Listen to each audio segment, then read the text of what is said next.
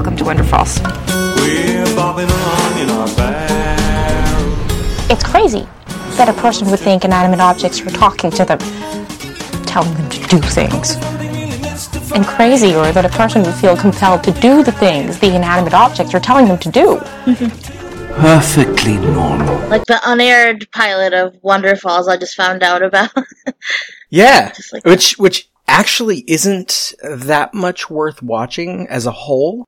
Once you're familiar with the show, you can go back. Yeah, no, I just went on YouTube because I saw it was Adam Scott and Kerry Washington, so Yeah. I just watched those two specific scenes. Yeah, you watch a couple of scenes, especially her first scene. You can kind of see. I mean, no slight against Kerry Washington. She's a great actress, but I don't think she had any chemistry with Carolyn Daverness. Oh my god, yeah, that's gonna be something to talk about for sure, yeah. Which, in the commentary track for the first episode, they talk about they tested a lot of people as that character, and they couldn't get the right chemistry. And then they had Kerry Washington filmed a pilot, and then the premiere got delayed, so they couldn't have. Kerry Washington and Adam Scott couldn't keep the schedule. And so they had to recast. Yeah. Lee Pace was like nobody at the time. He's cast to take over as the brother part. And Tracy Toms, I mean, she'd been in stuff, but, well, she'd already done Rent on stage. So it's a mix of Canadian actors and American, right? Because I think... Yeah, it's mostly Canadian. I don't know. Because most of the show is filmed in and around Toronto. Yeah. Even though it's set in Niagara, and they do occasionally get some exteriors over in Niagara to make it match up. Mm. But it's mostly filmed in Toronto. And so Canadian crew, Canadian actors. Although some of those actors, like the father, William Sadler, has been in tons of TV shows where American shows, because so many film in Vancouver. Yeah. Because I'm wondering where they heard of. Let's get Adam Scott. Let's get Carrie. I don't know. I don't think Lee's from there. I don't know what Lee is. Lee Pace. I actually don't know. Yeah. Let me see. In my head, I'm like, he's British. I don't know. Lee Pace, born in Oklahoma. Oh. I know. Coincidentally, Lee Pace and Tracy Toms knew each other from Juilliard, and then they both get cast as the replacements for the characters. Yeah. And so they had some chemistry, which will come up in later episodes. You've only watched the first episode, right? Yeah. Okay, so you haven't made an effort to go find the others. I thought I saw something on YouTube. Yeah, I was like, I don't know if you're just gonna feed me each episode by episode or what was gonna happen. But yeah, I just watched the one. That was what I was hoping you'd go along with. Is I've seen the entire series. I watched the 4 when they aired, and then as soon as it was on DVD, I bought it, and so I've seen the 13. Every couple years, I'll rewatch it. Because they never did the ones after 4. They never did more on TV. You have to we had to not wait. In the U.S. Yeah. Wow. In Canada, they aired all 13, but not until that fall. So is it kind of encouraging people to watch? That's the thing, is who's tuning into this podcast? It's weird. People who see it and love it, or yeah. There are people who watch it and just want to hear about it. There was I forget their names now. It was 2 women did a podcast about Brian Fuller's next show, Pushing Daisies. Mm-hmm. Yeah. And they did a podcast about that, and I started listening to it. I'm like, this is really cool. Just talking, why not talk about this show? Wonder Falls is a show that people who know it love it, and miss it, and wish that it hadn't been canceled and it made it to season 2, because on DVD extras you hear about plans for. They had plotted specific little points of what was going to happen in season 2, and possibly 3 if it made it that far. And then they get canceled after 4 episodes. Yeah. They'd only made 13. And it was just like that. And the 4 that aired out of order. Oh. They got screwed. They got screwed twice before getting canceled because it aired out of order. How? On accident? They just aired on TV out of order? It's weird. The same thing, I believe it was the year before Firefly came out. And the network didn't like the pilot. So they just aired the second episode first. Oh.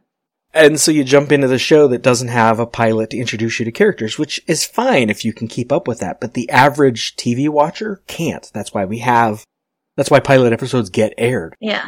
You make them months ahead of time, but you need to air it because the pilot is where you introduce the characters and relationships and all the important plot points. Mm-hmm. And then this was that show got canceled also. I think they aired all of theirs, or most of their 13. I forget how many they aired on that one. And then this is a year later.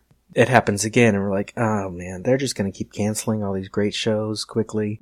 This one, it premiered on a Friday.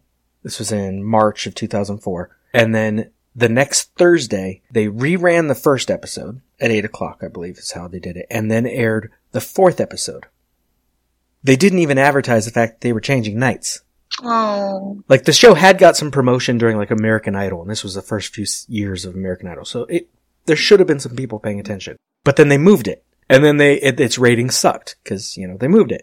And then they aired the third one, or the second one, the third week, and then the third one. And then the ratings weren't getting anywhere, because no one knew when it was on. And it's on opposite JAG, which is near the end of its run, but was a really popular show. Yeah. And opposite Boston Public, which wasn't as popular, but had an audience and was in its last season at the time. Mm-hmm. And so it's up against like two other dramas that other people are watching. And on Thursdays, it's up against like sitcoms. I forget what was on NBC that year. I wasn't watching the sitcoms anymore.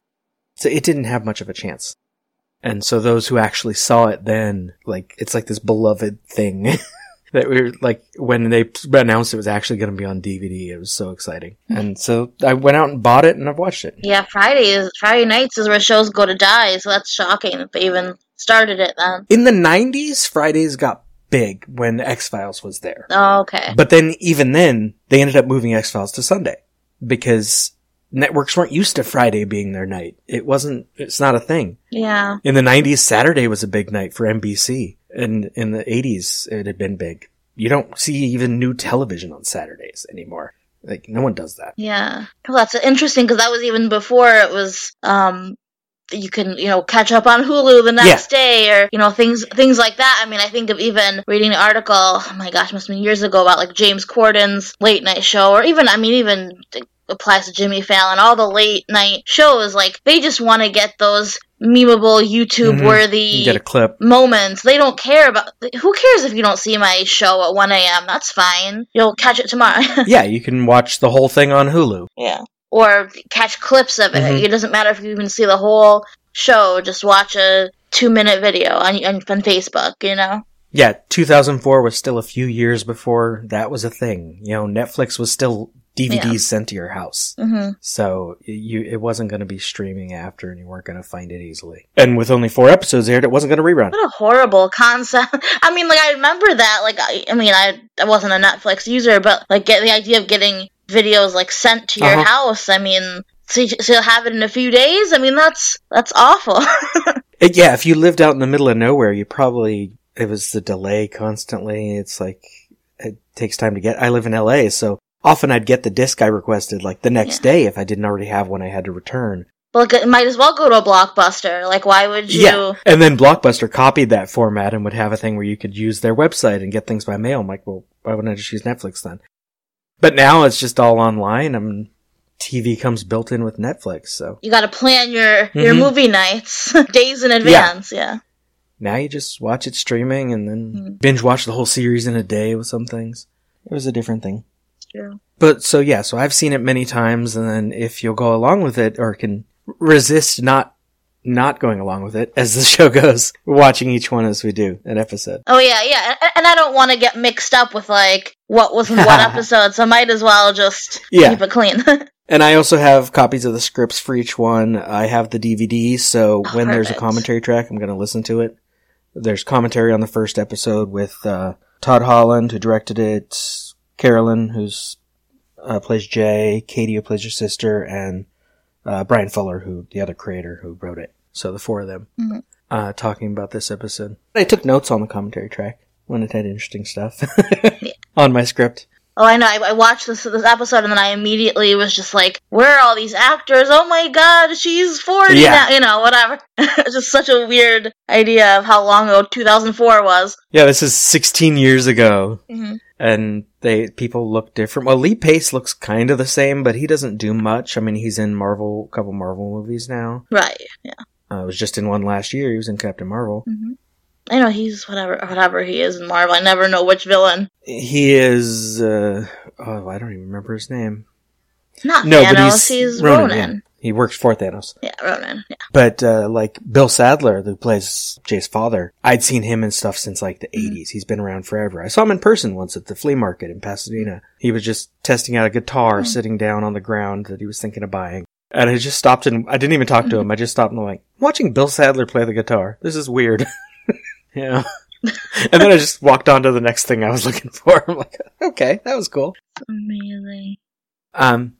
So I was wondering, before we get to talking about the episode itself, and we'll do that as its own episode, if you have an idea on like how to structure, like maybe after each episode you want to guess things that might happen later or something like that. Guess things that happen later. Or Maybe. like, might be interesting. I could give you hints at certain things, like there are supporting characters that seem like they're just in one episode, and then they show up and be major characters later. And there's like relationships that change and stuff like that. So if you have guesses, definitely bring them up. I don't know if it would make it like a separate segment or anything. Yeah, maybe guesses. I don't know. Yeah, I don't know if I want to like be that, I guess, spoilery for me with like, well, watch this, person. Or how wrong something. is Alice? Yeah, although it was so funny. So I did a podcast, what was it, yesterday, something. It was the Repo Man. Oh. But they told me, don't see the movie. Just, we were just covering the opening credits. Without watching the movie? Like literally the first scene, don't watch the movie. And then I made some predictions just based off of something off the first scene. And then like, oh man, you should see this movie because you're gonna be shocked when you see like how right your intuitions were but what's going on here. Because it was surprising how much I had to say having not seen the movie, but just making my predictions literally from the music of the opening credits and the first scene. It was amazing. Yeah. Speaking of that, and just to end this little teaser episode, just so audience, you should know who we are. My name is Robert Black. One of my podcasts that I did, Dave Made a Minute, was essentially that format, was people got random minutes of a movie they didn't even know what the movie was. Oh, that's fantastic. And so they would listen and then like try to talk about, here's what's happening in this minute. What do we think this movie's about? What's the plot? And it was remarkable how great people's guesses would be, because that movie is very well put together and you can tell who are these characters and where is this going and figure it out. So for the most part, people solved it and then would get their next random minute and talk about that one and figure out the new context and how did the plot change. I was the main host and did the majority of the episodes, including interviews with the director, the producer, a couple of the actors, people behind the scenes. It's called Dave Made a Minute, and you can find links to that and other podcasts, including this one, where we'll have a Facebook page. Actually, I think it already exists. And a Facebook group, which currently is called The Barrel, named for the bar. The Twitter account and Instagram that we have for this show. There will be links to all that stuff on my website, lemmingdrops.com. Now, your other host here is... I'm Alice Lauren, and I am a panelist on the Now You've Seen It podcast. Pretty mainly, we basically get a guest who has never seen a particular movie. For example, and this also applies to me, Alien, Avatar, I've covered those movies. And basically, we obviously ask the guest why they may have missed the movie, flesh out the movie, talk about it, rate it, play some games, maybe casting a potential remake, just like little things like that. Any questions that we have. So it's really fun. We have a great camaraderie and just rotating hosts, rotating panelists. I usually do at least one a month, which is really fun. And then I have been on a million bazillion different podcasts, just guesting on that, where we actually had one host call me the podcast socialite. So I am trying in vain to make that stick. And I've been numerous times on Robert's other podcast, for The Room. Yes, The Room Minute. Minute, right? That's what it's called, yeah. And yeah, so I've been on those fun things, and you can look me up on Twitter at AliMezh, ALIMEZH. My Facebook is Alice Lauren. Just make sure that you message me, let me know when you heard, where you heard me, and we can chat about anything, basically. Okay, and I don't remember if I finished editing the outro yet, but it'll come in here. I wonder, wonder why the wonderful. With everything I touch and hear and see. So are we almost done? Because surprisingly, I'm getting tired of talking about myself.